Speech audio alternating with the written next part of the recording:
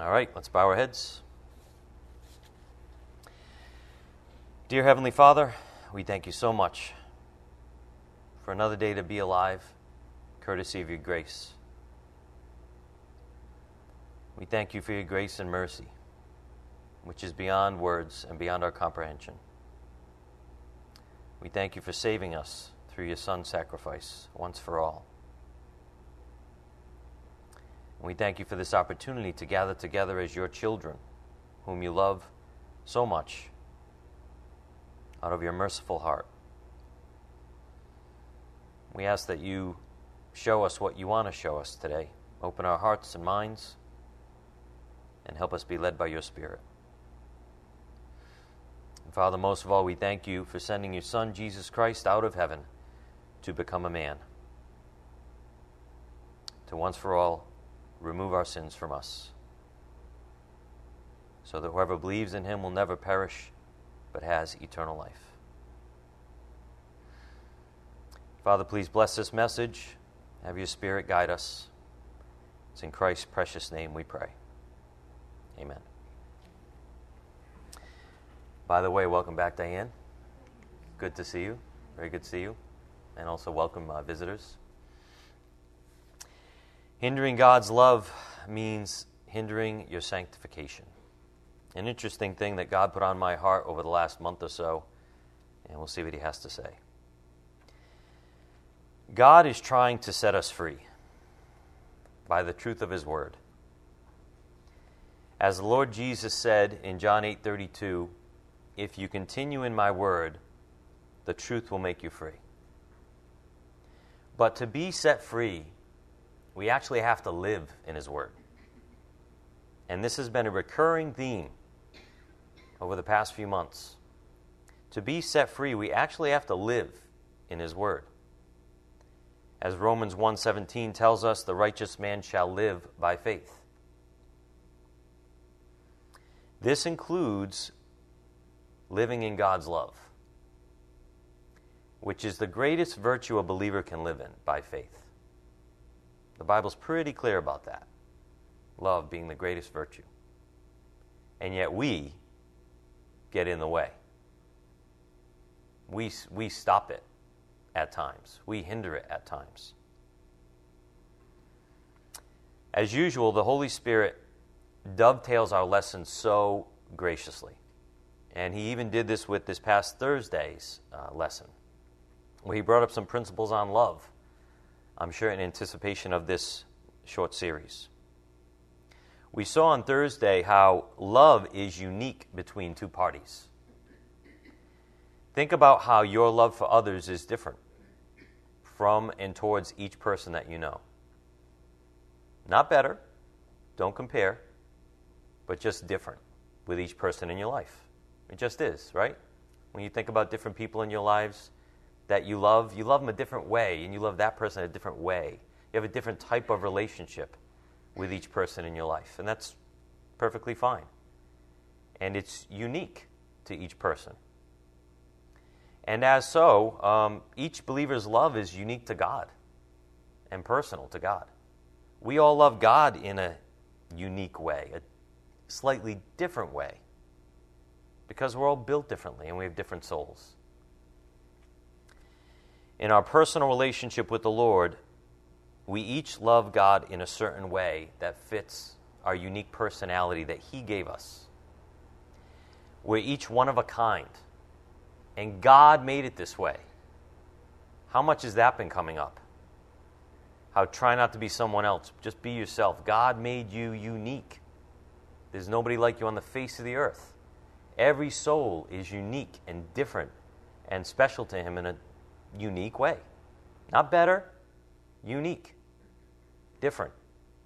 And that's wonderful in God's eyes. So we're each one of a kind, and God himself made it that way. And because we're each unique, God is loved in an innumerable variety of ways by each believer. Innumerable. Literally, I believe, without number. Who knows how many believers there will be in heaven one day? Billions? So think of the kaleidoscope of love that will fill heaven one day perfectly. Think about billions of different types of love, for lack of a better way to put it, being projected to God and to Christ.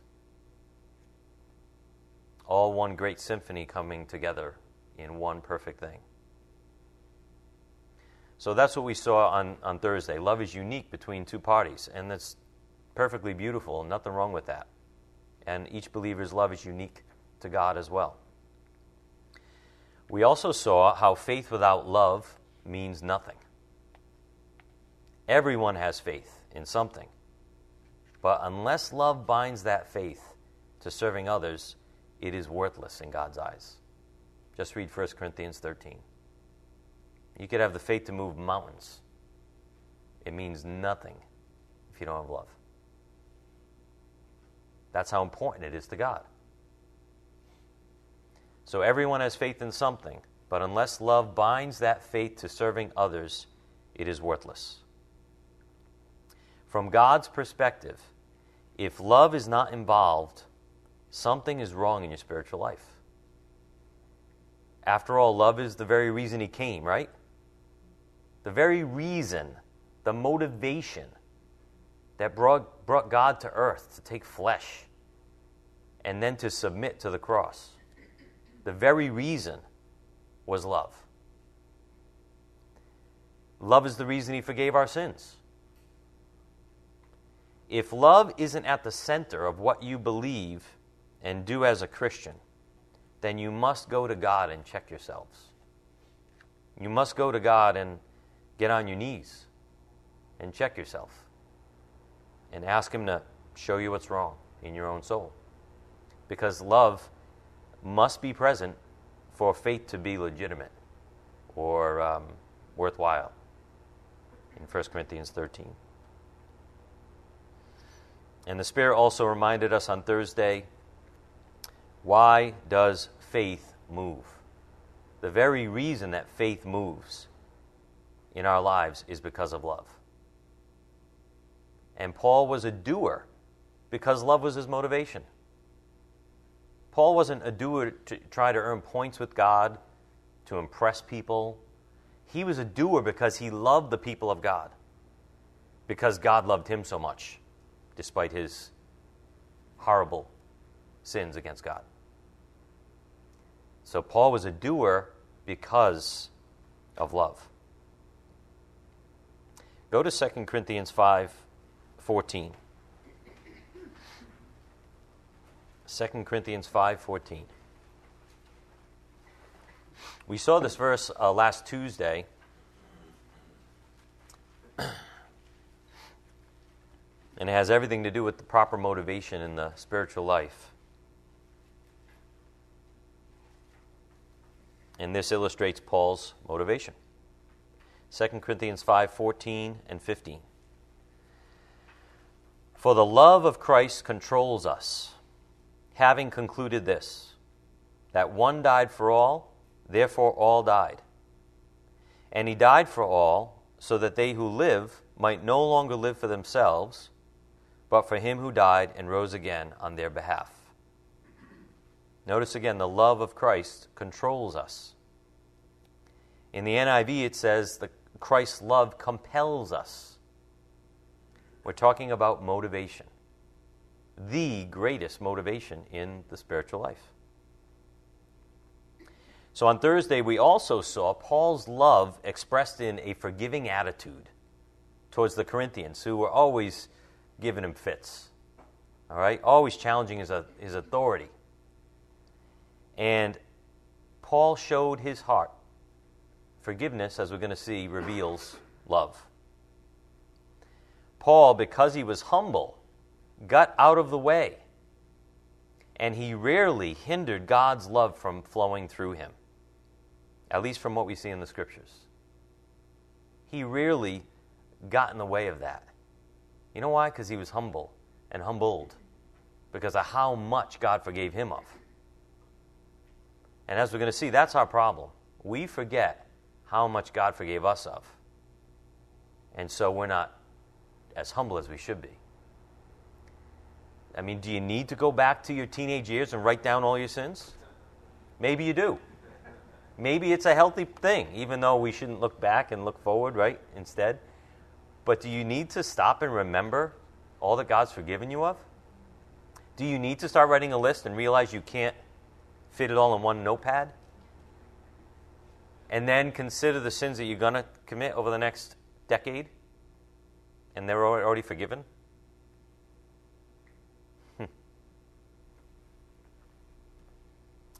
So that was what was in Paul's heart. Look at 2 Corinthians 12:15.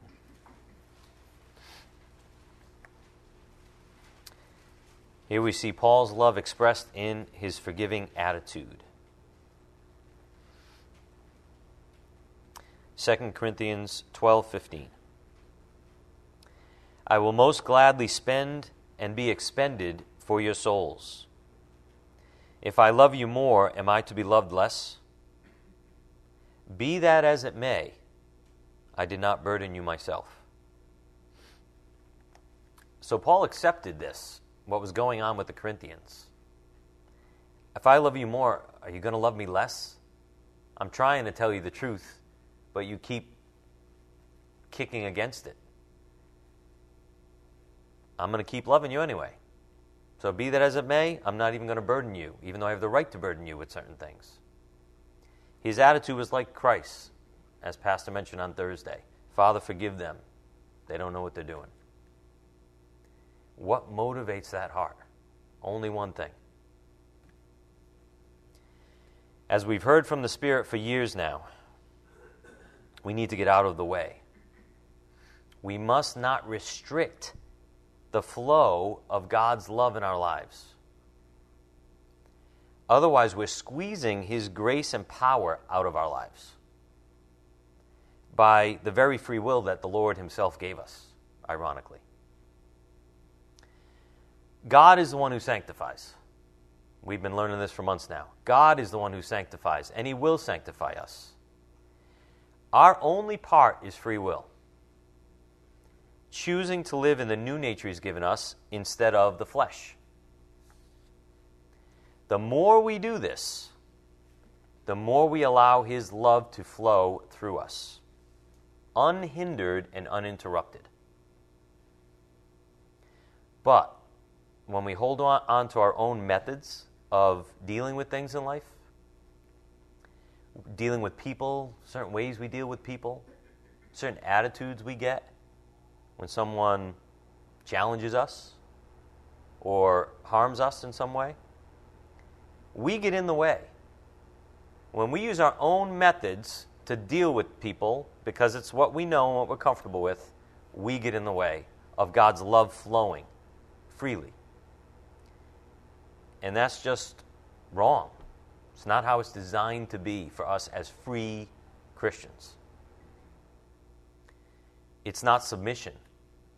It's resistance to God's authority. Resistance to the very God of love who saved you. Think about that. And that's what Paul thought about. So, on the board, let's be honest. Okay? Let's be honest. Let's put all the cards on the table, at least in your own soul. And since God already knows it, stop holding back. In what ways are you using your own methods in dealing with others? Maybe something instilled in you since childhood. And in the process, you're hindering God's love from flowing freely. We all do it, so just admit it. Stop and think about this question on the board. In what ways are you using your own methods in dealing with others? Maybe something instilled in childhood that you won't drop. And in the process, you're hindering God's love from flowing freely in your life. You could call them hang-ups, if you want. Hang-ups in the soul that we've always fallen back on under pressure. You know, when someone aggravates you in this particular way, or when someone hurts you, there's a certain defense mechanism you go to. So just think about it. Be honest. Don't even condemn yourself. What ways do you fall back on? And this is so subtle that you don't even know you're doing these things unless you sit back and examine yourself. So maybe you need to confess it, whatever it is. Maybe you need to repent of that attitude you get in the way you deal with people. You need to agree with God that it's out of line. And then you can move on in the new ways of the new creature. So may we never forget, love is grace in action. Love is grace in action. Isn't that how God expresses his love toward us? By treating us in grace when we don't deserve it? Treating us in kindness when we don't deserve it? That's how love shows itself, if you will, by grace. And God's grace is the expression of his limitless love. So what's our part in this? To let it flow through us freely, both by receiving it from him and passing it on to others. And it should all be one fluid motion. DJ, can I ask you to shut that AC off? Thanks, I appreciate it. I'm sure it's distracting others too. So again, what's our part in this thing? To let or to allow God's love to flow through us freely, both by receiving it from him and passing it on to others. And it should all be one fluid motion. I hope that gives you a visual. So you're receiving God's love, and you have no problem with that, right? Please, be merciful, right? Even though I'm a sinner, I keep failing you. You have no problem receiving his love. But do you let it go right out the back door to other people? It should be one fluid motion that doesn't stop with you. Oh, arrogant one, right? It should be like a river, a free-flowing river. Ideally, that's God's plan for us to live in as his children. I picture myself standing in a river, a low river, mind you. I won't be able to stay there if it's too high. And as freely as God's love flows towards me and runs into me, is as freely it should go through me and by me and past me to those behind me. I mean, I can't think of, and that's my own, it's not a perfect analogy, but that's my own visual of how God's love should be flowing in our lives. Right at us, you know, that's that power, that passion, if you will, but it should be received and allowed to go right through you to others. Or in arrogance, if you want, you can hold up a wooden plank against the river and hinder God's love from flowing freely through you. Now, obviously, you know, you're saying right now, I wouldn't do that. Why would I hold up a plank against God's love? Well, we all do it. We don't want to do it in our new nature, but we all do it at times in our flesh for a variety of selfish reasons, which we won't get into. Letting his love flow is easier with people we like. Is that a fair statement? You're like, oh, I let his love flow. I always pass it on to others because I like him and her and her. So I love them. I show them I love all the time. I give to them. How about those you don't like too much? Just even personality differences. Do you let your love flow freely to them? How about your enemies? So don't hold up the wooden plank in arrogance, trying to hinder God's love from flowing through you. As we're going to see coming up, this is to your own detriment. This is to your own harm. And as DJ mentioned, the Holy Spirit is so faithful, in Romans 15, I think it was, right? Or 12, where it comes to your own condemnation when you disobey authority. And we're going to see something very similar coming up in our main passage. But back to God's love. What are the two greatest commands in the Bible that satisfy the entire law of God? which is really amazing when you think about it, because the law had a lot of stuff in it. Jesus said there are 2 commands that satisfy the entire law. You'll fulfill the entire law if you do these 2. None of us can do them perfectly, but that's the truth of the matter. Go to Matthew 22, verse 34. The 2 great commands in the Bible, according to Jesus, are to love God and to love others. Love God and love others. And as Christians, that's the high calling we're called to. You've been changed. You have a new nature. Get out of the way. Choose to live in the new nature. Drop your baggage. And it's so simple and pure, these commands. And having faith in God's love is the way that we're sanctified. Look at Matthew 22:34. But when the Pharisees heard that Jesus had silenced the Sadducees, they gathered themselves together. One of them, a lawyer, asked him a question, testing him. Teacher, which is the great commandment in the law? And he said to him, you shall love the Lord your God with all your heart, and with all your soul, and with all your mind. This is the great and foremost commandment. The second is like it, you shall love your neighbor as yourself. On these 2 commandments depend the whole law and the prophets.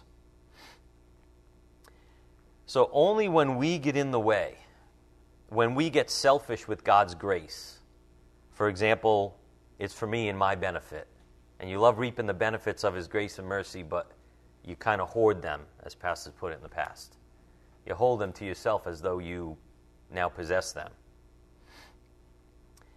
Only when we get in the way, when we get selfish with God's grace, do we slow down the powerful flow of God's love through us.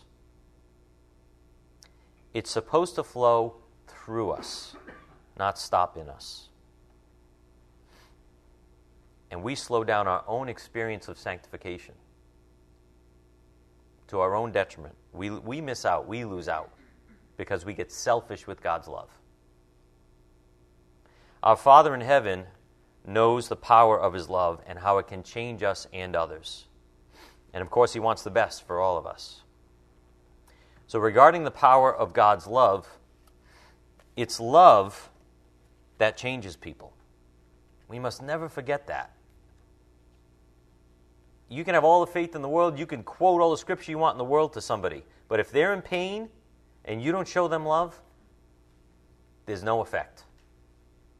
You show them love without quoting scripture, but you show them the love of Christ, you can change their whole outlook on life. And they realize something's different about Christ. So it's love that changes people. And it's lack of love that makes ourselves and others suffer needlessly. Let me say that again. It's love that changes people. And it's lack of love that makes ourselves and others suffer needlessly. I mean, just think of the teenager that does it to himself. Has to learn the hard way, right? May we not be teenage believers, sophomores. Lack of love makes ourselves and others suffer needlessly. Well, if you just get out of the way and have the faith of a child and stop being so petty with people and allow God's love to flow through you freely, life would be much easier and much more enjoyable. This truth permeates all areas of our life. It's like yeast in the dough.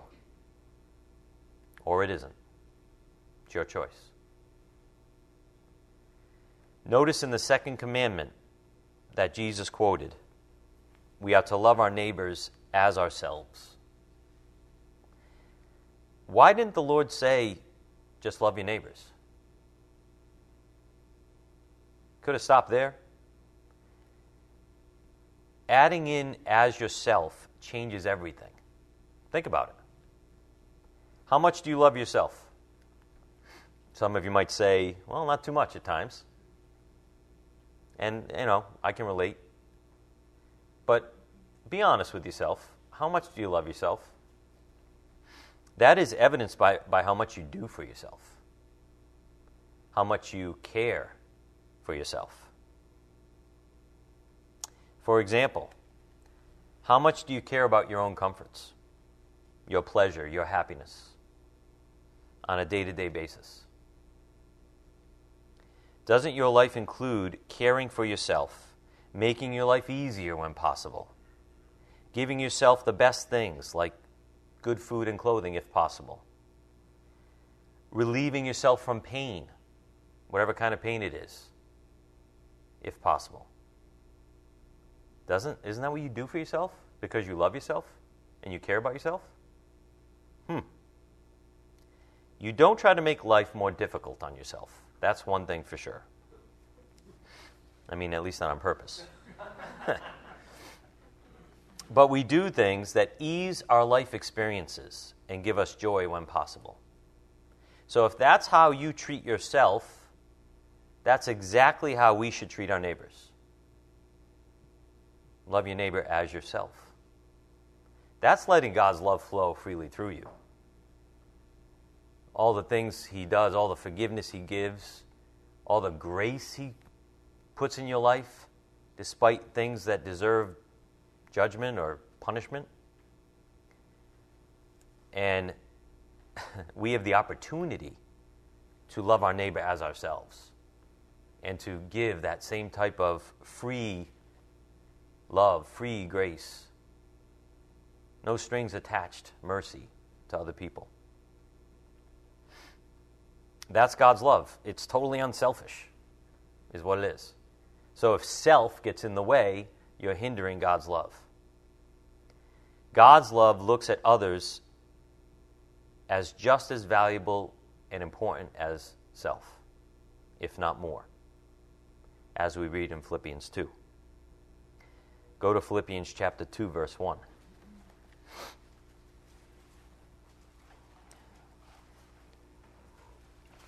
Philippians 2, verse 1.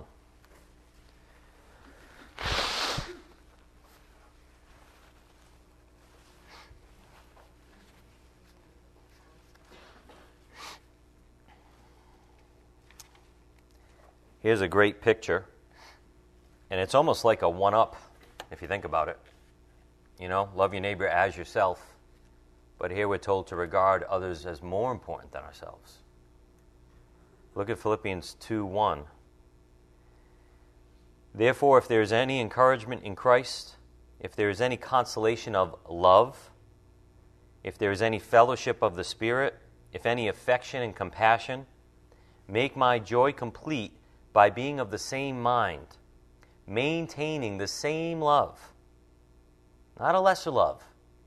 The same love you receive from God, let it flow through you to others, maintaining the same love, united in spirit, intent on one purpose. Do nothing from selfishness or empty deceit, but with humility of mind, regard one another as more important than yourselves. Do not merely look out for your own personal interests, but also for the interests of others. Have this attitude in yourselves, which was also in Christ Jesus. You want to be set free? You want to stop living in bondage to yourself and your own whims and pettiness? Live like that. You live like that, you will have great freedom in your life. But you know what it takes? In verse 3, humility of mind.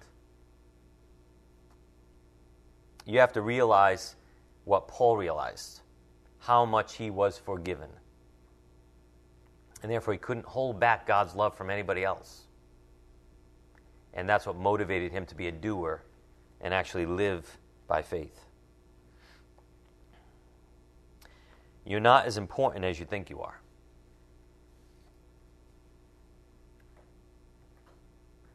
In Philippians 2:1-5, if you honestly realize and admit that you are nothing without Christ, and I mean nothing, Zero. John 15:5. If you honestly are willing to go there and admit you're nothing without Christ, then you're ready to move forward and enjoy this freedom, which comes from regarding others as a higher priority than yourself. But you can't do that unless you humble yourself. It's impossible. Your arrogance gets in the way, at least to some degree, probably till the day we die. But wouldn't it be nice to have a lesser roadblock to freedom for yourself and others? Until you humble yourself, you will continue to suffer in your soul.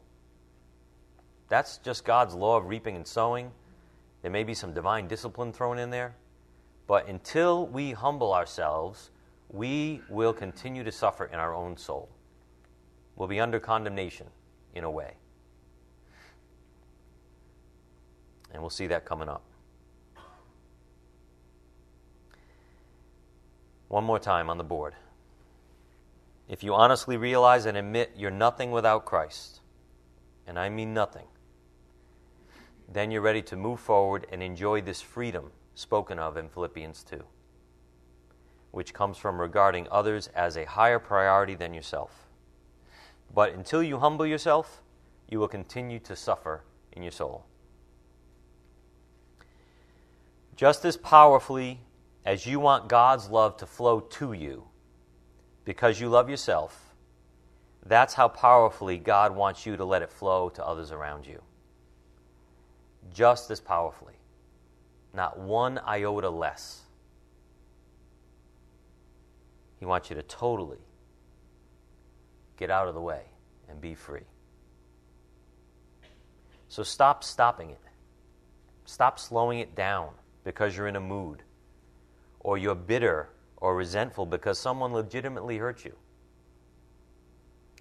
As a Christian who's hurt God over and over, we have no right to be bitter or resentful towards someone that hurts us. We have no right. Because he's totally forgiven us. So let it go. Let it go. Let it flow freely to others in your life because of all you've received in grace and mercy. You don't deserve it either. So who are you to hold it back from someone else that doesn't deserve it? Here's something to think about regarding how we hold back God's love. And we have a lot of challenging questions this morning. Why do we hold back saying good words to other people? Just think about it. Why do you hold back saying good words to other people in your life? Like seriously, diagnose it. Be a doctor, okay, for a minute, spiritual doctor. Why do I do that? Be objective. Why do I hold back saying good words to people that I kind of want to say? It's on the tip of my tongue, but for some reason I don't want to say it? Who knows? Why do we have a tendency to hold back expressions of love, even hugs and kisses, even with our own loved ones?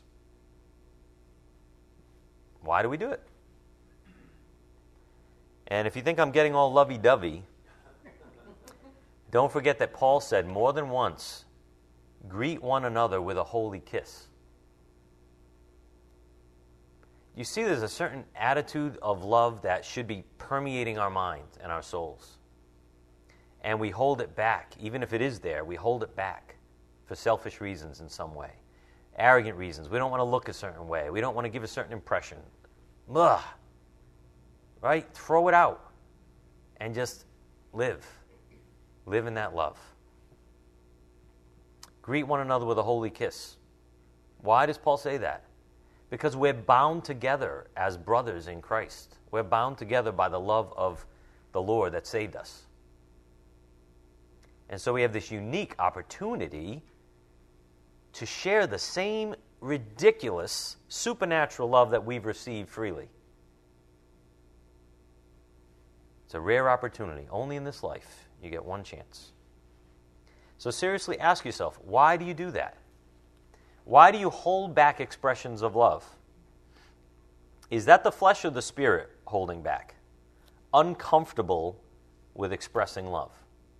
Especially you men, us men. Why do we hold back? Uncomfortable with expressing love. We hold back saying hi to our neighbors, don't we? I mean, be honest. You see a neighbor over there, you're like, I hope he doesn't see me. Right? I mean, I do it. We all do it. Maybe you're in a mood. Maybe you're thinking about something. But he's like 20 feet away behind one bush, and you've got to avoid him. God forbid you're friendly. God forbid you show him, you reach out to him with the love of Christ in at least a casual way. Right? Why don't we go up to that same neighbor and just be like, hey, how you doing? Is everything okay? I mean, that is foreign in this world today, at least in the Northeast. Monica and I were talking yesterday about the Northeast versus the rest of the country and how unfriendly people are in the Northeast. And you know what? Let's use it to our benefit as Christians. Let's use it to our benefit as believers. It's a stark contrast between the love of Christ and the caring of Christ. Love your neighbor as yourself. If you care enough about yourself to ask yourself, how you doing? Can I do anything to help you? Why don't you say that to your neighbor? Seriously. Why don't you do that? Why do you hold back? And it's an opportunity to show them the love of Christ, that you actually maybe care, when their own kids might not even care about them in these days. So, just think about it. Be objective. Why do we do that? As believers in Christ, why do we do that? We're talking about allowing love to flow freely. God's love is a passionate river, and we are to stand in its path with open arms to receive it and let it flow through us to others. No hindering, no interruptions. If you parents think that you love your children, that's nothing compared to God's love for you. Nothing. Your love as a parent is a trickling little brook out in the woods here, where God's love is a passionate, powerful river. Not even close. Think of the Lord's passion on the cross. Think of the love that drove him to the cross on purpose. So God's love is a passionate river, and we're to stand in its path with open arms to receive it and let it flow through us to others. We're going to look at two main passages in this study, and we're only going to get to the first one here briefly, to illustrate God's love and its potential godly flow through us.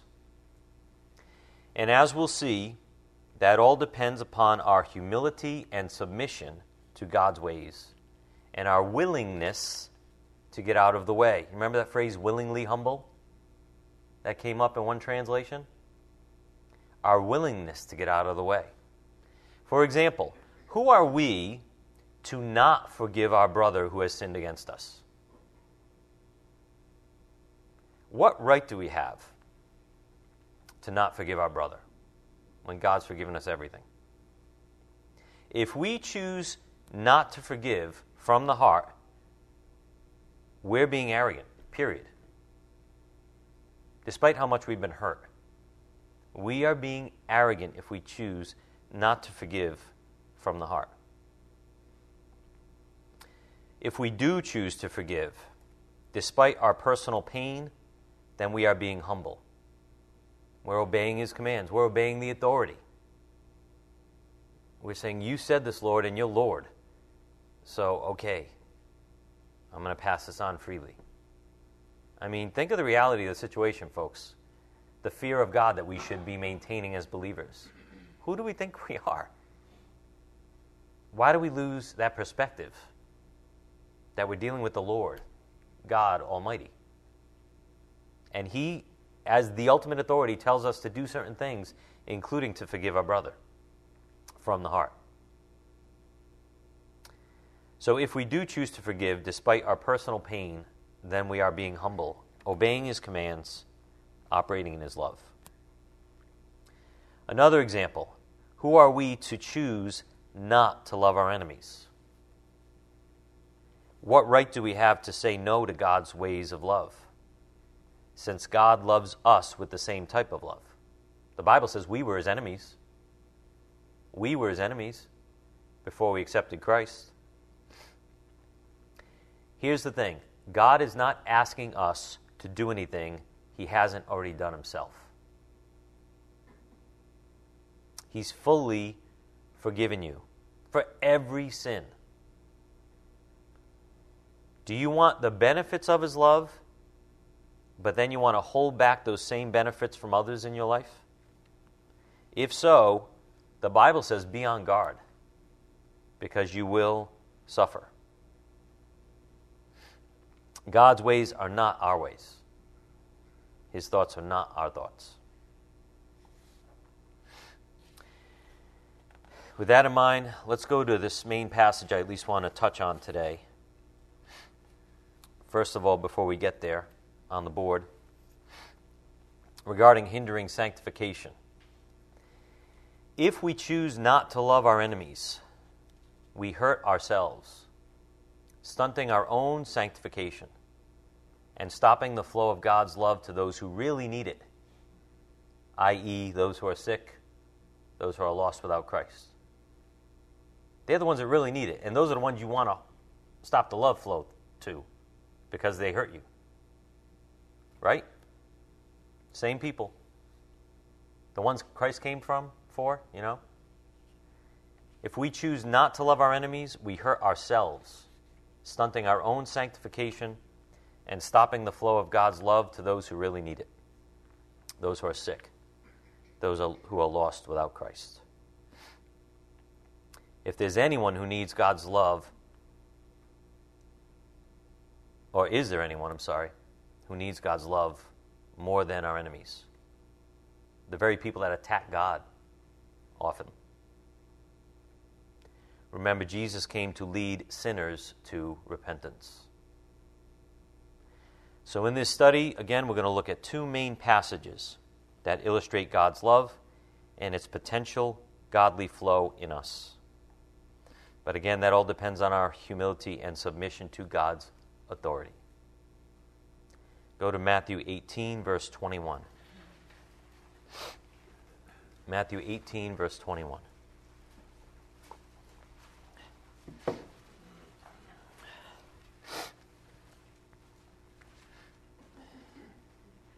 So this flow of God's love is a potential.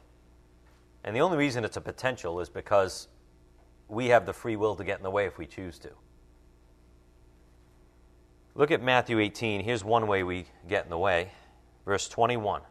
Matthew 18, 21. Then Peter came and said to him, Lord, how often shall my brother sin against me and I forgive him? Up to 7 times? Jesus said to him, I do not say to you up to 7 times, but up to 70 times 7. For this reason, the kingdom of heaven may be compared to a king who wished to settle accounts with his slaves. When he had begun to settle them, one who owed him 10,000 talents was brought to him. But since he did not have the means to repay, his Lord commanded him to be sold, along with his wife and children, and all that he had, and repayment to be made. So the slave fell to the ground and prostrated himself before him, saying, Have patience with me, and I will repay you everything. By the way, that's a very ridiculous statement if you know how much 10,000 talents are. We'll get to that. But the slave fell to the ground, prostrated himself before him, and said, Have patience with me, and I will repay you everything. And the Lord of that slave felt compassion and released him and forgave the debt. Period. But that slave went out and found one of his fellow slaves who owed him 100 denarii. And he seized him and began to choke him, saying, Pay back what you owe. So his fellow slave fell to the ground and began to plead with him, saying, "Have patience with me, and I will repay you." But he was unwilling, and went and threw him in prison until he should pay back what he was owed. So when his fellow slaves saw what had happened, they were deeply grieved, and came and reported to their lord all that had happened. Then summoning him, his lord said to him, "You wicked slave, I forgave you all that debt because you pleaded with me. Should you not also have had mercy on your fellow slave in the same way I had mercy on you?" And his lord, moved with anger, handed him over to the torturers until he should repay all that was owed him. My heavenly Father will also do the same to you if each of you does not forgive his brother from your heart. This is a picture comparing how much we've been forgiven by God, an unpayable debt, and how small a debt God is asking us to forgive our brother. To put this in perspective, the total revenue for the town of Galilee was 300 talents. And this man owed 10,000. So in today's language, we might say the master forgave the slave a debt of $1 trillion.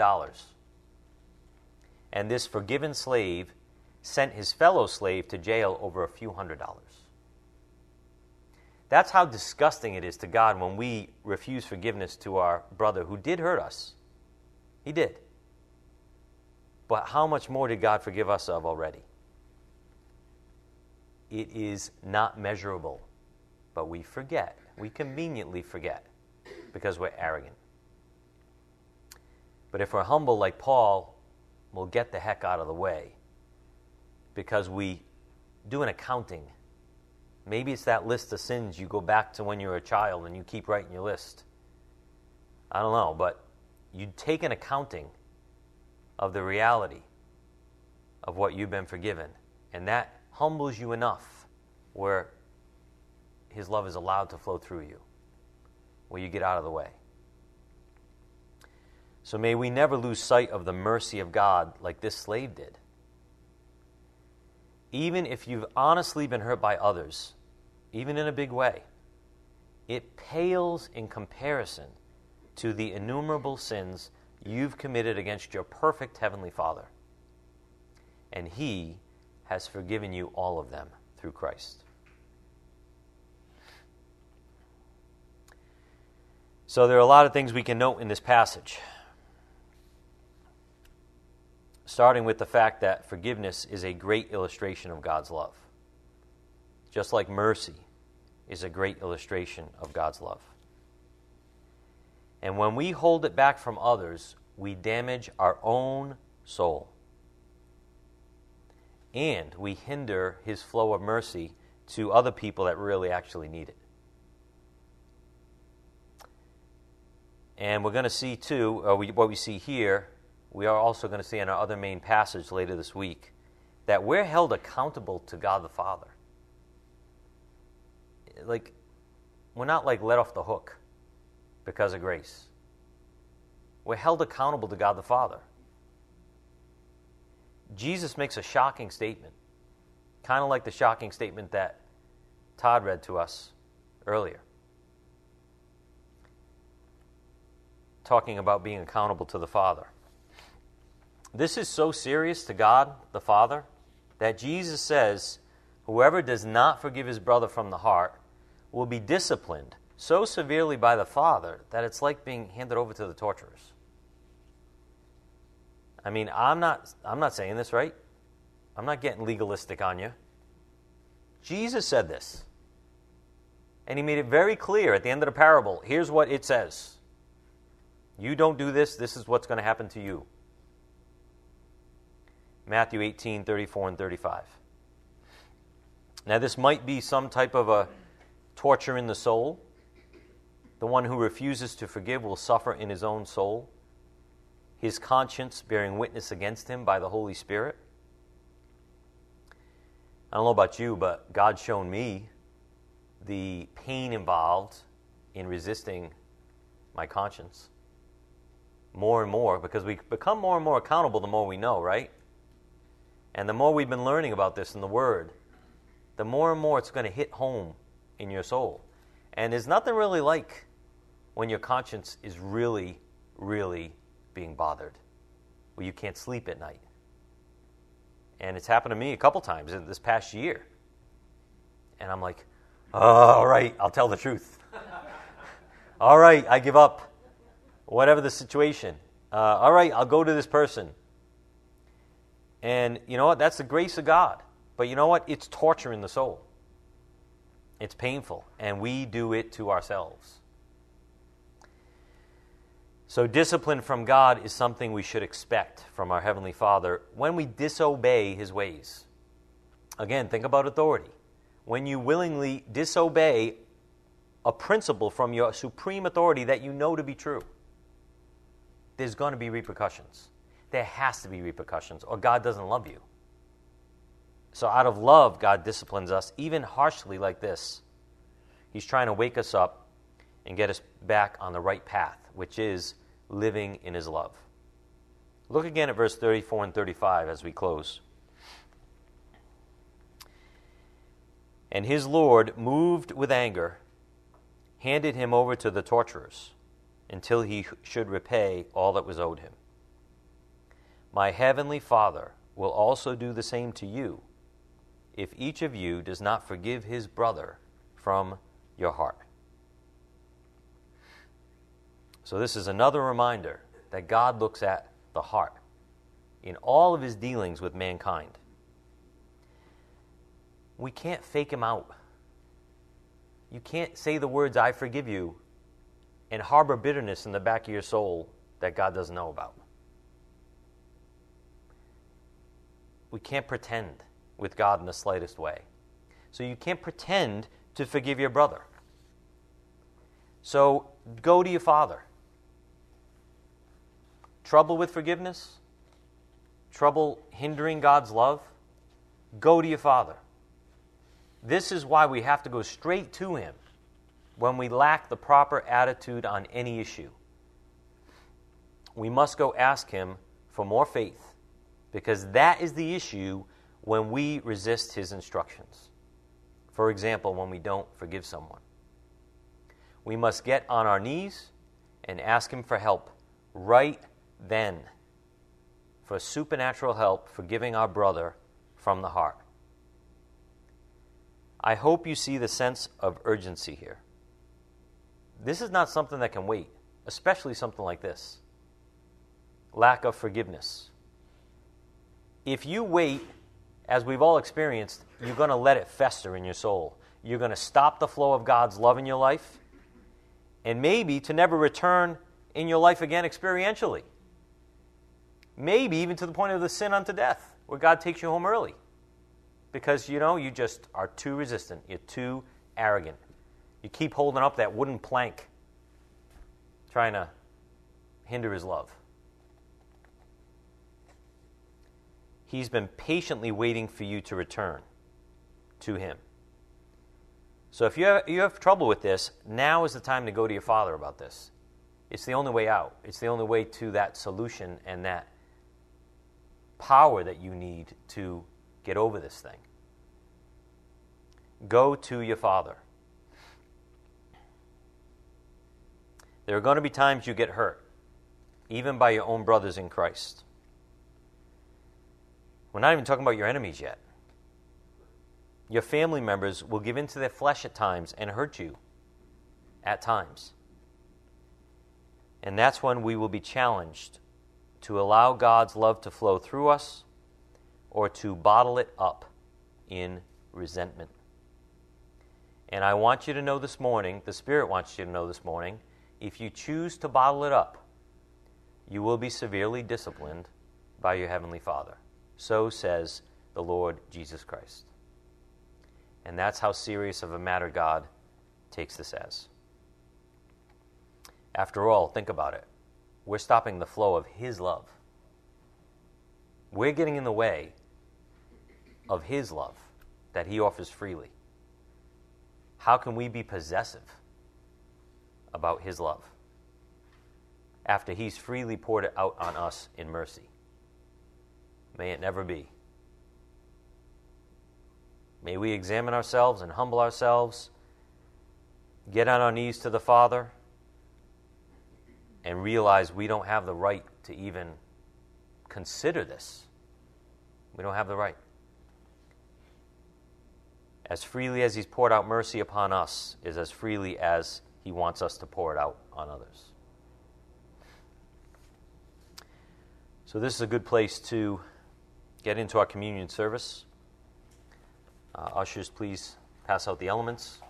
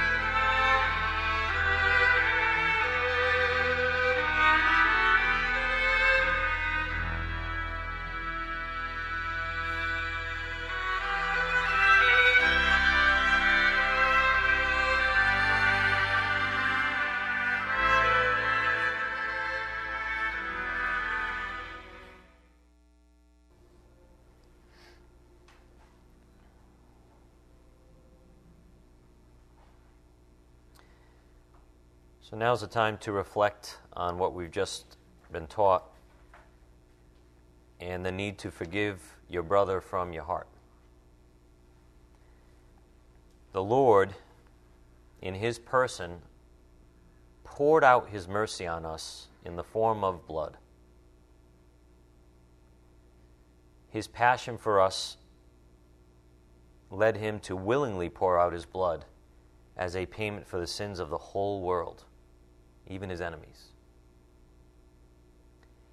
Now is the time to think about and thank God for all that he's forgiven you of, and for all that he was judged for on your behalf.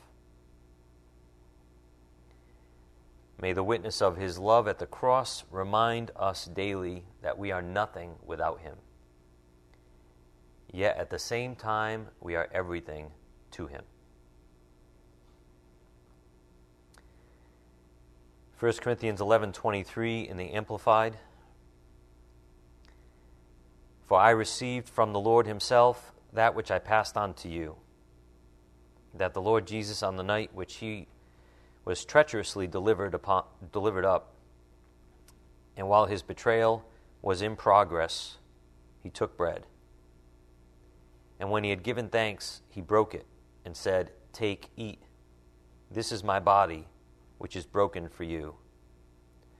Do this to call me affectionately to remembrance." In memory of our Lord, let's eat the bread.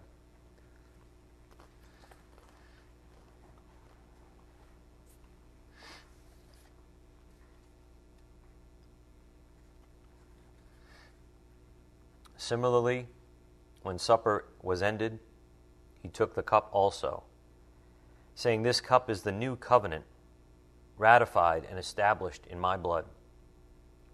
Do this as often as you drink it, to call me affectionately to remembrance.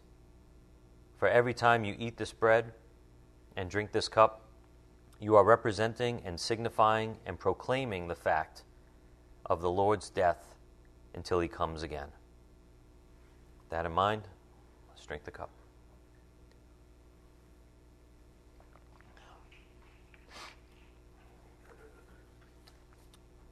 I'll show you a video, and then we'll close in prayer.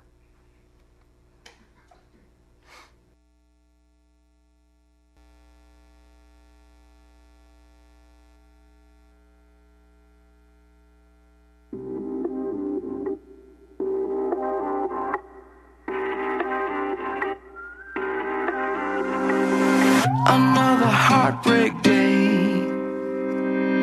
Feels like you're miles away. Don't even need no shade when your sun don't shine. Shine. Too many passing dreams roll by like limousines. It's hard to keep believing when it pass you by. I know your heart been broke again. I know your prayers ain't been answered yet. I know you're feeling like you got nothing left. Well, lift your head. It ain't over yet, it ain't over yet. So keep walking, soldier, keep moving on. Keep walking until the morning comes. Keep walking, soldier, keep moving on and lift your head. It ain't over yet, it ain't over yet. Echoing inside your head are the words that your sweet mama said. Shoot for the moon, my dear. So you took game out of this atmosphere between high stakes and pump fakes. You're feeling like you can't vibrate. I can hold your hand, but I can't turn your eyes to freedom. I know your heart been broke again. I know your prayers ain't been answered yet. I know you're feeling like you got nothing left. Well, lift your head. It ain't over yet, it ain't over yet. So keep walking, soldier, keep moving on. Keep walking until the morning comes. Keep walking, soldier, keep moving on and lift your head. It ain't over yet, it ain't over yet. Hold on, Lord ain't finished yet. Hold on, he'll get you through this. Hold on, these are the promises I never will forget. I never will forget. So hold on, the Lord ain't finished yet. Hold on, he'll get you through this. Hold on, these are the promises I never will forget. I never will forget. I know your heart been broke again. I know your prayers ain't been answered yet. But it ain't over yet. It ain't over yet. So get up and move. Keep walking, soldier, keep moving on. Keep walking until the morning comes. Keep walking, soldier, keep moving on and lift your head. It ain't over yet, it ain't over yet. Lift up your head now. Keep walking, soldier, keep moving. Lift up your head now. Keep walking until the morning comes. Keep walking, soldier, keep moving on and lift your head. It ain't over yet, it ain't over yet. Keep walking, soldier, keep moving on. Keep walking, soldier, keep moving on. Keep walking. Okay. Let's close in prayer.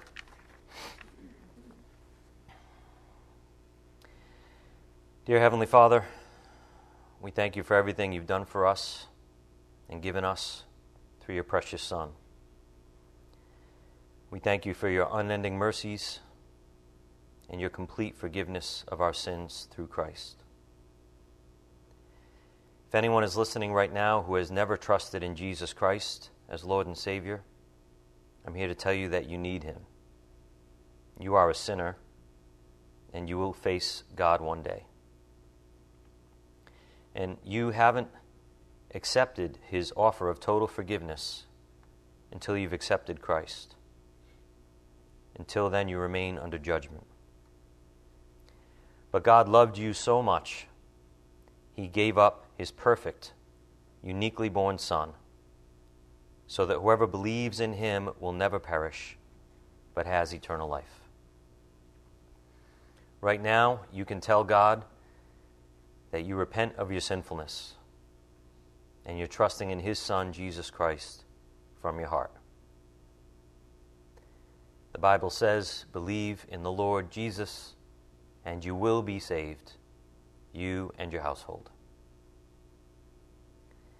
Father, we rejoice in anyone who has just turned to Christ in humility. We welcome them to your adopted family and pray they move forward in your word of truth. Please bless us all as we go today by your grace. Help us bring the truths we've learned out to a lost and dying world that needs it so desperately. It's in Christ's precious name we pray, by the power of the Holy Spirit. Amen.